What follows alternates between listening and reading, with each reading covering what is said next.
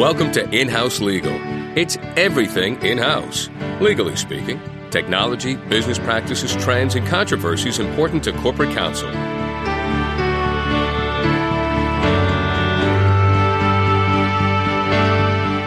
Hi, and welcome to Legal Talk Network. I'm so glad you could join us today for In-House Legal.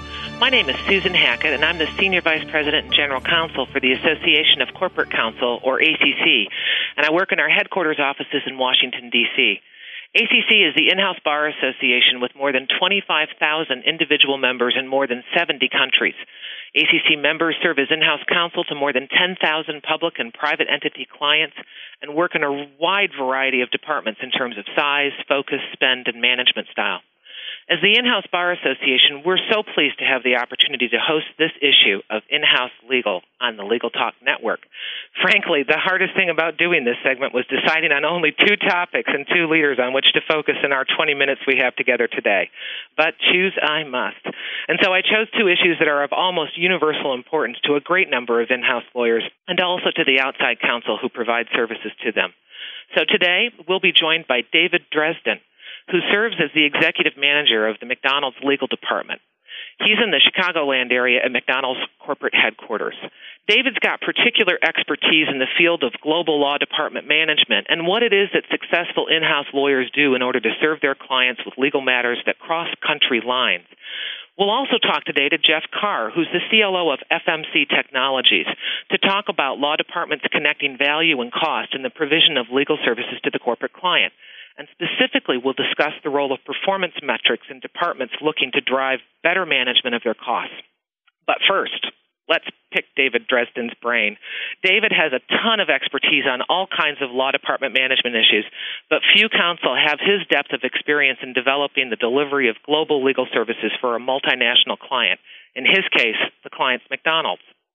David, welcome, and thanks for joining us today. I was hoping that you could begin by telling our audience a little bit more about your role at McDonald's and what you think are the fundamental component parts of any company's success in managing the provision of legal services across country borders.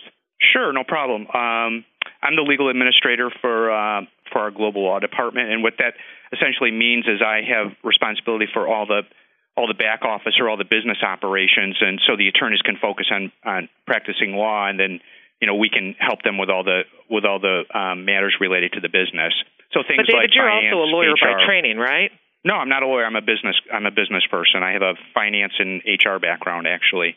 And so I'm not when an you attorney. came to this legal department role, was it an interesting opportunity to work with lawyers for the first time, or was it something you had experience with in other lives? No, it was actually, if you would ask me when I joined McDonald's if I'd be working in this job in the legal department, I would have said, "Are you crazy?" It just happened because I was the HR person for the legal department, and I developed some good relationships with the executives in the department, and this position opened up, and one thing led to another, and here I am. Great. So it's been a great melding of my background because I also have a lot of experience in international business. So coupled with the HR and finance, it was a great match, and it's been a dream job for me, actually. So it's all worked out great. So here you bring all of this business and international experience to the legal department at McDonald's, which obviously needs to call upon all of those services and the provision of services to its client across many countries and borders. Can you tell us a little bit more? Yeah, I can tell you. The first thing I would say is, what we do at McDonald's isn't necessarily going to apply to everyone. A lot of it's going to depend on the size of the law department, the scope of your operations around the world. But there's basically three things that I thought of that I think would be good advice that anybody is thinking about these issues. And I think the first one has to do with the organization and how you're aligned with the business around the world. And what I mean by that is in our particular case, we're organized by geography. So we have area of the world general counsels for each of our geographies around the world, and then we have legal staffs underneath that. If you may be organized by, say, global product lines, you may want to think about having a general counsel for those global product lines, or however you may be organized. You want to, I think, be very aligned with how the business is structured. So that's point one. Point two, I think the other thing you have to remember with Sarbanes-Oxley and all the regulatory requirements that we have today, that you probably would want to think about, with the fiduciary responsibility of the CLO, I think you would think about how you would want the reporting to work. For example, at McDonald's, we were originally a decentralized reporting structure where all the lawyers reported to the business, and about 4 years ago, we changed that, and all the lawyers now around the world report up through the chief legal officer for McDonald's. So that's been a huge change, especially since the fact that McDonald's culture tends to be decentralized. So that's been a big change, and I think our CLO is sleeping a lot better at night as well, knowing that this reporting structure is now all up through her. And then the very last one, I think, again, because law tends to be local, so I think you need to think about how you're developing in each of your markets around the world and what your ownership structures are, quite frankly. So for example, in large developed markets, you may want to have an in-house legal staff because there's a lot of work to be done and it's cost effective. But in smaller markets where you may be just entering or the potential is relatively limited, you may want to think about having that work be done on the outside, which actually we do at McDonald's. In our smaller markets, a lot of the work that we do in those markets that are smaller is done on the outside. So I think you would want to think about that. And then the other thing I said is about the ownership structure.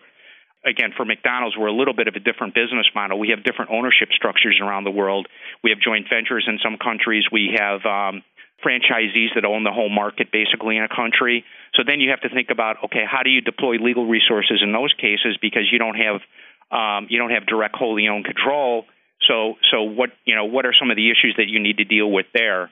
And I would just give advice on a more global basis that you need to think through those ownership structures as well as where you are in the development of those markets, and think about how you would want to provide legal services around the world.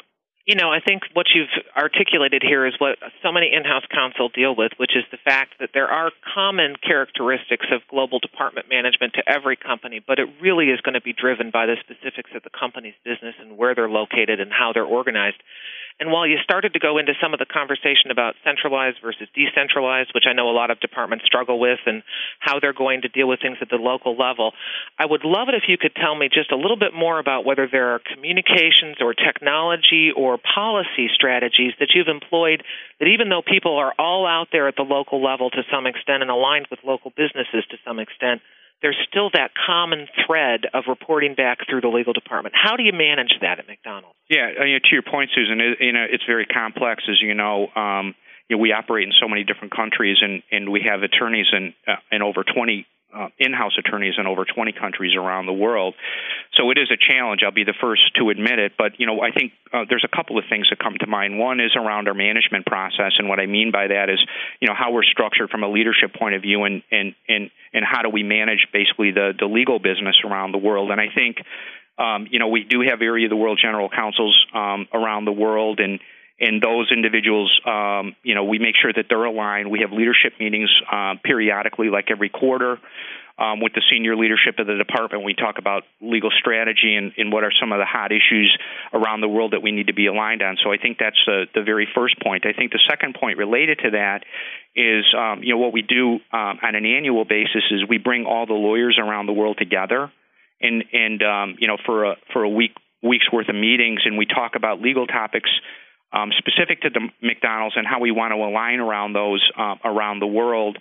And, I think that's very important because, again, we are such a large organization, and I know other organizations probably struggle with this as well. And I think that the point I'm trying to make here is that when you're operating around the world, I think you have to have a good, solid management process in place to make sure that people are aligned around these important issues and that we're talking to each other and we're sharing practices and we understand what's going on. I think the second thing, and we're really working very hard on this, is we have an internal website, an intranet site that we're trying to use again to provide information and standards and practices around the world that people can tap into this resource and get the information they need in order to do their jobs, but also to make sure that we're aligned. So, this is a lot easier said than done. I don't want to make anybody think this is an easy task to accomplish. But it actually kind of raises one of the issues that I wanted to touch on before our time together will end, which is that, there are lots of different kinds of what I would call hardwired practices that folks can implement, the policies and procedures. But, working in a global department also starts to raise challenges for, that are cultural, that are people issues, that have to do with doing business differently potentially in a lot of different climates. Can you give us a couple of concluding thoughts on what kinds of things you've run across and what kinds of strategies might be deployed to help ease that burden, if you will? Yeah, I think, I'm not trying to be simplistic here, but I really do think it's all about people. Maybe that's my HR background or whatever, but I think having the right people in place, especially at the leadership level, and I think making sure that all the people that you have in place are not only good in what they do within their particular borders, but can also think beyond that and kind of have a bigger picture view of the world and what they, where they sit in the company. And I think that's so important so we remain aligned, because there are a lot of complexities around the world, and when you do operate in a lot of markets, it creates a lot of challenge. So I think to have good people in place that you're developing, that you're promoting into the right positions, I think is critically important to make sure that you have a highly functioning, performing department around the world. Fabulous. Well, we are out of time for the rest of this conversation, but I do hope we'll be able to continue it not only with you, David, but with others in the audience who may have experience or interest in global department management issues. There are a whole lot of resources on our website at acc.com that deal with department management in general and global department management in specific. So we can continue to look there and also come back to other folks in our law department management community to explore this further. Thanks again, David, for joining us and for sharing your thoughts and insights today on In-House Legal. Okay, no problem. Glad to do it. Thanks very much. We're going to take a quick break now, and when we return, we'll be joined by Jeff Carr, who's the Vice President, General Counsel, and Secretary at FMC Technologies. Jeff's going to talk with us about law departments who are reconnecting value and cost in the provision of legal services to the corporate client, and in specific, we'll focus in on performance metrics. Thanks, and we'll be right back.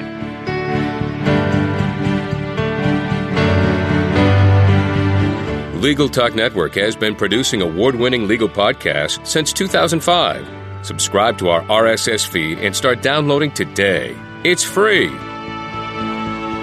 Don't miss out on the latest and new media marketing opportunities for your firm. Contact Deb Kernan at 781-551-9960 and learn all about the Web 2.0 revolution.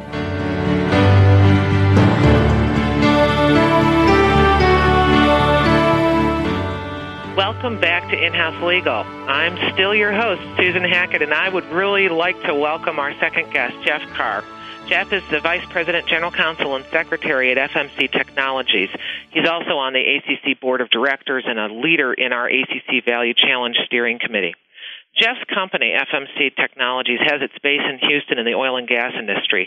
But what he's most famous for many people in the in-house and increasingly in the outside community is his innovative approach to managing outside legal spend and his in-house staff based on evaluated performance, targeted goals, and measured outcomes. So we're going to ask Jeff to help us focus a little bit today on inside and outside counsel performance metrics. This conversation is especially relevant to me since ACC is launching its newest member service at our annual meeting being held in Boston, Massachusetts. I'm speaking of the ACC Value Index. The index is designed to help in-house counsel establish an online database which is open only to ACC members, but it will also help them create collegial networks by which they can share information about the firms that they believe provide their clients with the greatest value. ACC members using this index will be able to score their firms on several criteria related to value, including things like responsiveness, budget and cost control, innovative fee structures, staffing and legal expertise, and outcome focus, to name a few. And while Jeff's been a leader in promoting the launch of our ACC Value Index, he's here to talk not just about the index, but rather about what drove him to help us develop this initiative as part of his focus on the ACC Value Challenge. So I'd like to open the conversation with him today by asking him to discuss his view of the role of inside and outside counsel performance evaluations and their relationship to reinventing the legal service business model for both law departments and law firms.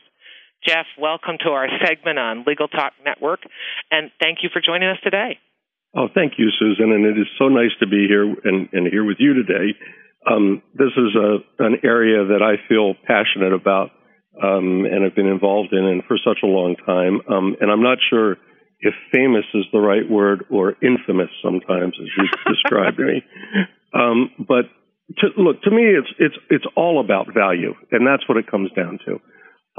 As a member of the senior executive leadership of my company, part of my job is to deliver value to my shareholders, to our shareholders. I do that in my legal function by trying to arrange for and deliver legal services effectively, efficiently, and with a high level of customer satisfaction. And that's the way I define value. The disconnect that's occurred in the country over the past several decades is that we buy legal services by the hour, and we don't buy them based upon quality, effectiveness, or efficiency. And there's an old saying that says, if you pay for something by the hour, what you buy are hours. You don't buy results. So what we've tried to do is try to refocus how we do what we do, how we pay for what we do, how we motivate people to do the right thing. And that all comes down to giving people meaningful performance evaluations. You've got to set objectives. You've got to judge people against those objectives. They need to be specific. They need to be time-based. They need to be measurable.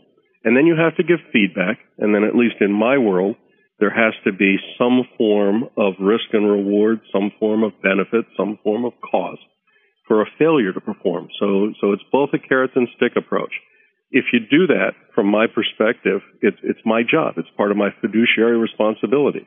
Every $1 million I can save FMC Technologies in legal costs, whether that's in reduced costs, conflict avoidance, settling matters below what they should be settled, getting licensing fees, whatever it may be, that translates directly to earnings per share. And that's what part of my job is, all while maintaining the ethical compass of the company. That's why I'm so focused on value. And if you don't evaluate performance, you can't achieve those goals, at least in my world. Well, all of that makes total sense to me, and I'm sure it makes total sense to everybody listening in theory. But how in practice do you at FMC, or have you seen others either in the law firm world or the law department world, actually implementing those kinds of performance metric systems? What kinds of devices do you use? What kinds of practices do you employ, and how does it work? Great question, because if I were French, I would say, well, that may work in practice, but it'll never work in theory, as opposed to being American and saying, that might work in theory, but it'll never work in practice. Look, you've got to be able to establish goals, and then you've got to have meaningful criteria to judge people against. What we use today are a combination of metrics, just pure metrics. What total legal cost per dollar of revenue of sales, cycle time on cases. What was your expected value of your case and your deviation from that case? Was this transaction successful? Did it come in below cost and below budget? Those are all objective criteria. But then there are also subjective criteria. And those are the harder ones to measure, but you have to measure them more and more finitely than, you're doing a good job. That's not really sufficient. The best system that I've seen out there is to come up with 4, 5, 6 criteria and a 1 to 5 score on how people are doing. And just as we rate performance on various criteria in a corporation in a performance review, we should do the same thing with our service providers. The best thing I've seen, and the one that we're using, is embedded in a tool called Serengeti Tracker. Those same criteria have now been adopted by the ACC as part of its value index, and those same criteria are being used by others like Meritas. It's not so important what the factors are. What's important is that there's consistency so that we can all talk the same language. And whether you use 5 factors or 7, whether you use a 0 to 5 scale or a 1 to 10 scale doesn't matter. What matters is that you've got a format that you agree that you can talk a common language with both your internal people and your external people about how they're doing. Now, one of the things that I've been most interested in your approach is that you have made the kinds of metrics and evaluation standards that you've established applicable to both your department as well as to the firms that you work with. That's right. I've not seen many people do that. Can you tell us a little bit more about why and how that works? Well, yeah, it's really pretty simple. I view everybody that works for us, whether they're internal or external, as part of my law firm. Part of my job is to run the FMC Technologies law firm and deliver legal services to the company. I actually don't care whether or not you work in another law firm or you work on my direct head count. The performance criteria are the same. The only real difference is I pay a law firm against an invoice, and I pay one of my internal counsel with a paycheck. But beyond that, it's the same kind of thing. So what this does is it drives alignment. We all agree these are what the goals are. These are what the performance characteristics are. And we all strive to continuously improve. So I just think it's a consistent and better way to handle things. I know it's unusual, but it seems so self-evident to me. I don't know why others don't do this. Well, as we've talked about offline on a number of occasions, part of the challenge for the ACC Value Challenge, and certainly for performance metrics in specific, is helping people deal with the difficulty of change management. What we're really looking at in today's marketplace seems to be focused on the fact that a lot of people have bought into the idea of driving greater value, but not only do they not know how to do it, it's just really hard to stop doing what you did yesterday and start doing something else differently tomorrow.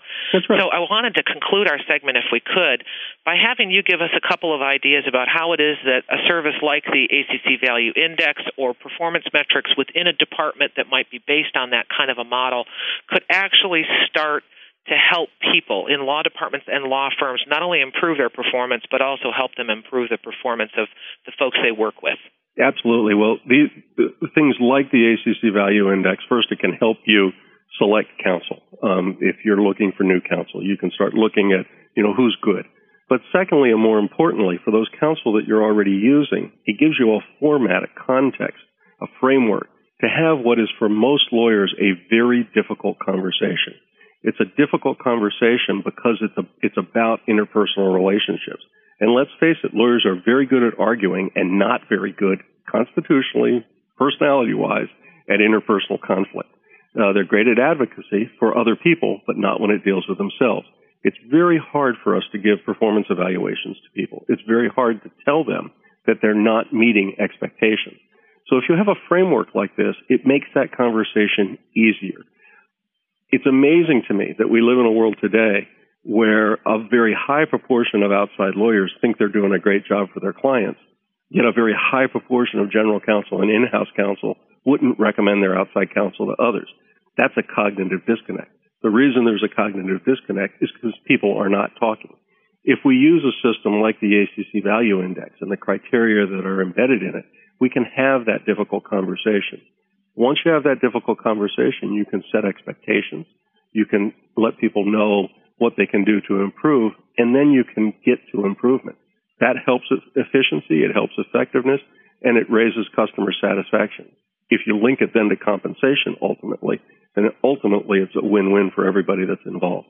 Super. Well, I think we're going to have to continue this conversation in the future to talk about also its application in driving comparatives, so that department to department, firm to firm, and in firms assessing across a wide variety of service providers, the idea of being able to compare performance across groups is going to be an increasingly interesting topic for the future. Well, I want to thank both of our guests today, both David Dresden of McDonald's Legal Department and Jeff Carr of FMC Technologies. We have hardly had time to even scratch the surface of these multifaceted, complex issues. So I do hope you'll allow us to continue the conversation with you, our listeners, through other media or in future shows. ACC's websites are open to members with literally thousands of resources by in-house counsel for in-house counsel, each with their own unique brand of in-house flavor. You can find us online at www.acc.com. You can find out more about the ACC Value Challenge and the issues that Jeff has been talking about at acc.com/value challenge. Or you can actually contact us in person by email or through our extensive chapter and committee networks. You can find me at hackett@acc.com. Thanks very much for listening today to In-House Legal on the Legal Talk Network. I'm Susan Hackett, ACC's General Counsel, and I hope to have the opportunity to talk with you next. Thanks for listening to In-House Legal, hot topics for the in-house lawyer, legally speaking. We hope you'll listen to the next edition right here on the Legal Talk Network.